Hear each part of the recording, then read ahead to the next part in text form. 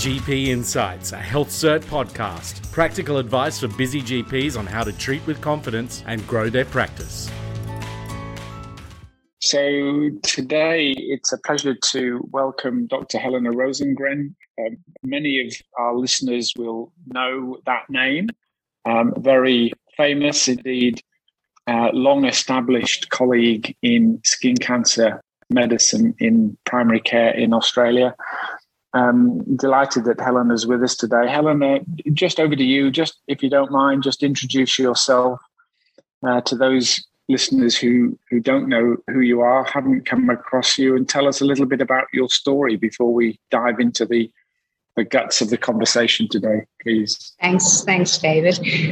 Yes, so I'm Helena Rosengren. I was trained as a GP, and at the turn of the century, I guess I started to really not enjoy being in general practice anymore. And one day I got a letter from Paul Elmsley, would have been in 2002, saying they were opening a new skin cancer clinic actually in Townsville. And that led me into a lot of training and upskilling. And eventually I ended up opening my own clinic in 2009 and built that.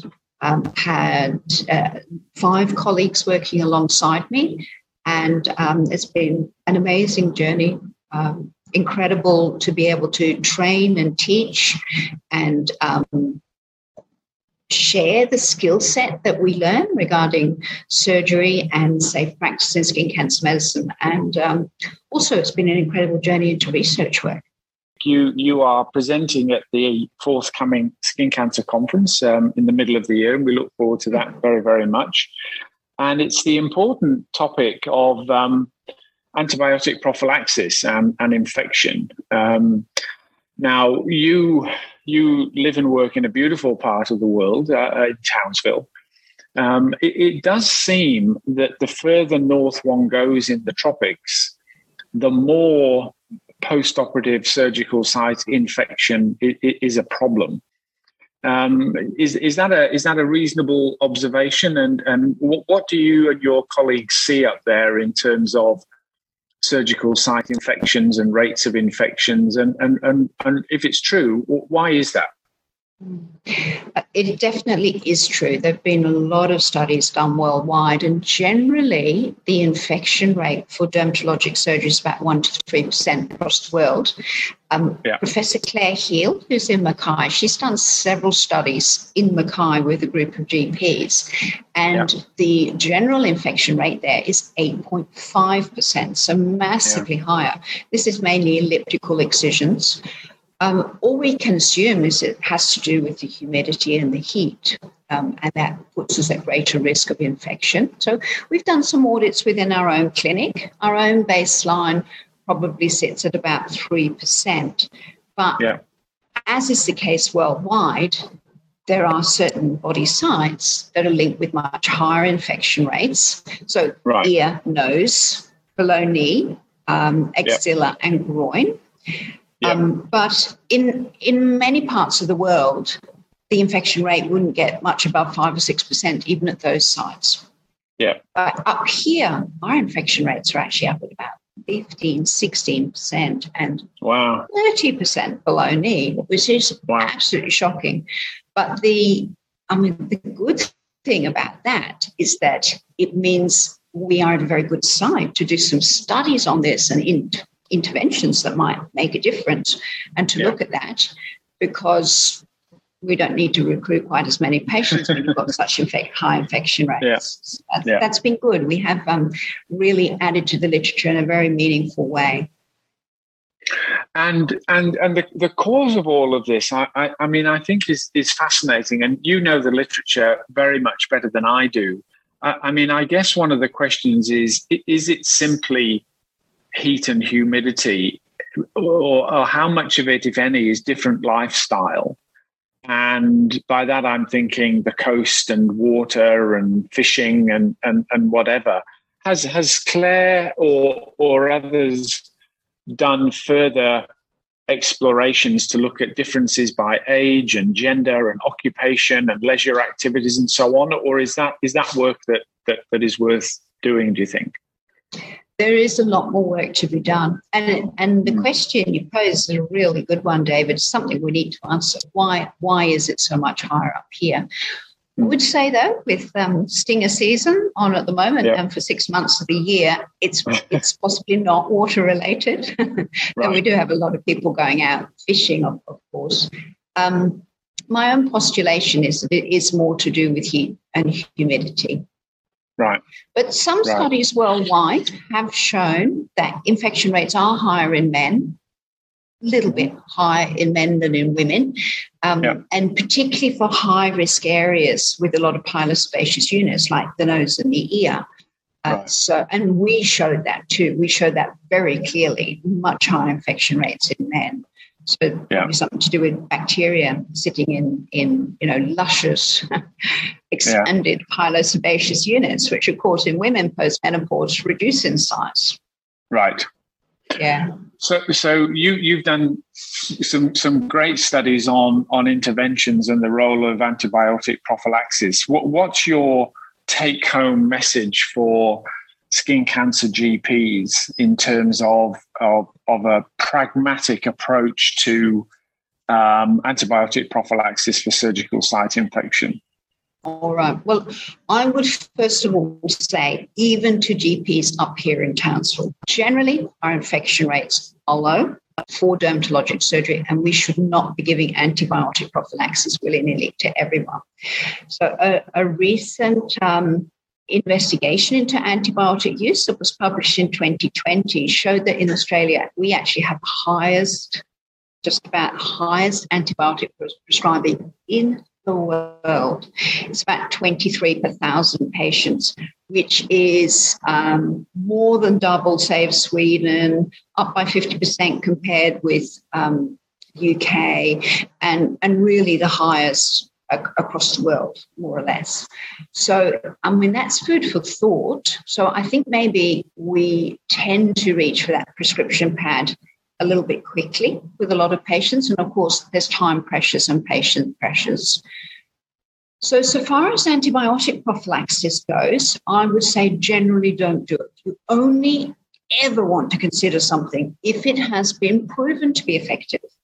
If you're dealing with a high-risk patient, high-risk site, and doing high-risk surgery. So we already talked about the high-risk sites, but the things about the patient that may increase their risk of infection is diabetes, not just diabetes, but diabetes with poor glycemic control or being immunocompromised. Some studies show that smoking may be a factor. Others show it isn't. And also, interestingly, excising keratinocyte cancer rather than a benign lesion, it increases infection rate. Another very good study. We don't know why that is. So that's something else that needs researching maybe in time, but it's shown repeatedly in study after study. Yeah. And then doing more complex surgery. So longer wounds, surgery that takes longer. So being inexperienced actually increases infection rate. Yeah. Hemorrhage following the excision will increase infection rate also. So being absolutely meticulous with diathermy or tying off and just ensuring that there is no bleeding in that wound is really, really helpful. And then flaps and grafts, big increase in infection rate. So knowing who your patients are and working out what their risks are. We should never consider antibiotic prophylaxis if risks are below 5%, which is, 95, at least, it's probably 97, 98% of all the surgery that we do. So the highest risk sites below knee, ear, and nose. Now, there have only been 4 randomized controlled trials done on those sites worldwide to date. 3 of them comes from far north Queensland, 1 from Mackay, and the other 2 are actually from our clinic up in Townsville. So in a nutshell, what this shows is that it probably is worthwhile giving antibiotic prophylaxis for elliptical excisions below knee, below knee. But so the antibiotic prophylaxis we're talking about here is 2 grams of cefalexin, 30 to 60 minutes prior to surgery. Right. So that was the study that was done in Mackay. And actually, it was underpowered. But I think when you look at the data, you can see that would definitely, had they just had 2 or 3 more patients, it would have reached statistical significance. And I myself will give antibiotic prophylaxis below knee for elliptical excisions. So we ran the study again at the request of Claire Heal because it just missed out on statistical significance. But we did it on more complex closures because we get a lot of referrals. So we did it for flap and graft closures. And I can tell you, 2 grams of cefalexin makes no difference. You know, it went from 30.5% infection rate to 25.5%. So that's not enough. So we don't know yet what is enough to prevent infection below knee. So that's below knee. And our clinic is now gathering up the data and going into another trial on this that we hope might be the answer. We will see. Maybe not. But we need to keep on researching it. What we shouldn't do is just willy-nilly giving antibiotics if it's been shown not to help, or even if the studies haven't been done, because antibiotic prescribing leads to antibiotic resistance worldwide. And that's a massive problem, massive cost to the health industry and to the patients. Okay. So just going back to the other study that we did was nose and ear. And again, we did complex closures. And because somehow by chance more men had been randomized into the intervention than the control group, we had to look at those figures separately. We had to look at men and women separately. In women, our infection rate was only 4%. Now, you really shouldn't consider antibiotic prophylaxis if it's less than 5%. Because you're just giving antibiotics to 19 people who are definitely not going to get any benefit from it because they're not going to get infection anyway. You know, in that case, 4% infection rate. So, but we anyway found statistically it made no difference to give antibiotic prophylaxis in women. But in the men, it went from a massive 15.9% in the controls down to infection rate, in our particular study group, only zero, no infections at all. So massive difference. So from all of that, what I personally do now is give antibiotic prophylaxis only when we're doing elliptical excisions below knee, or where I'm doing a flap or a graft closure in a man on the nose or the ear. Of course, there's times to give antibiotic prophylaxis to prevent infectious endocarditis or large joint prosthesis infection, which is a little bit different again. But what you do need to do is give those antibiotics before incising the skin. So ideally, 30 minutes before incising the skin. So you've actually got antibiotic in the tissue at the time of incision. Because as soon as we cut into the skin, we have got a coagulum starting to form in the wound. And actually, by 3 hours after surgery, it is very hard for antibiotics to penetrate that coagulum and make a difference. And Helena, you when you started out, of course, the whole field of skin cancer in primary care was very much in its infancy. You've seen enormous changes. Tell us a little bit what you've seen change, particularly perhaps around the skills that GPs have developed. And you have a wonderful group of colleagues in your clinic at the moment. As you said, I've had the pleasure of meeting them not too long ago, and it really is a wonderful facility and a wonderful group. And we'll come to that in a minute. But it's been an interesting journey, hasn't it, as skin cancer in primary care has matured. And you've been a big part of that, not least in your role in the Skin Cancer College of Australia. Just reflect on some aspects of that for us, if you would. Yeah, that's definitely true, David. It was, we found that there was a lot of resistance to a skin cancer clinic being established in Townsville, from both from our GP colleagues and from dermatologists locally. And in those very early years, it was really pioneering work and a matter of just sticking to it, doing your best, getting as much education as you could, and proving that this could be a standalone specialty to really bring excellence to the Australian public in this space. It's so important. There's so much death and morbidity from skin cancer. So it's been an extremely important journey.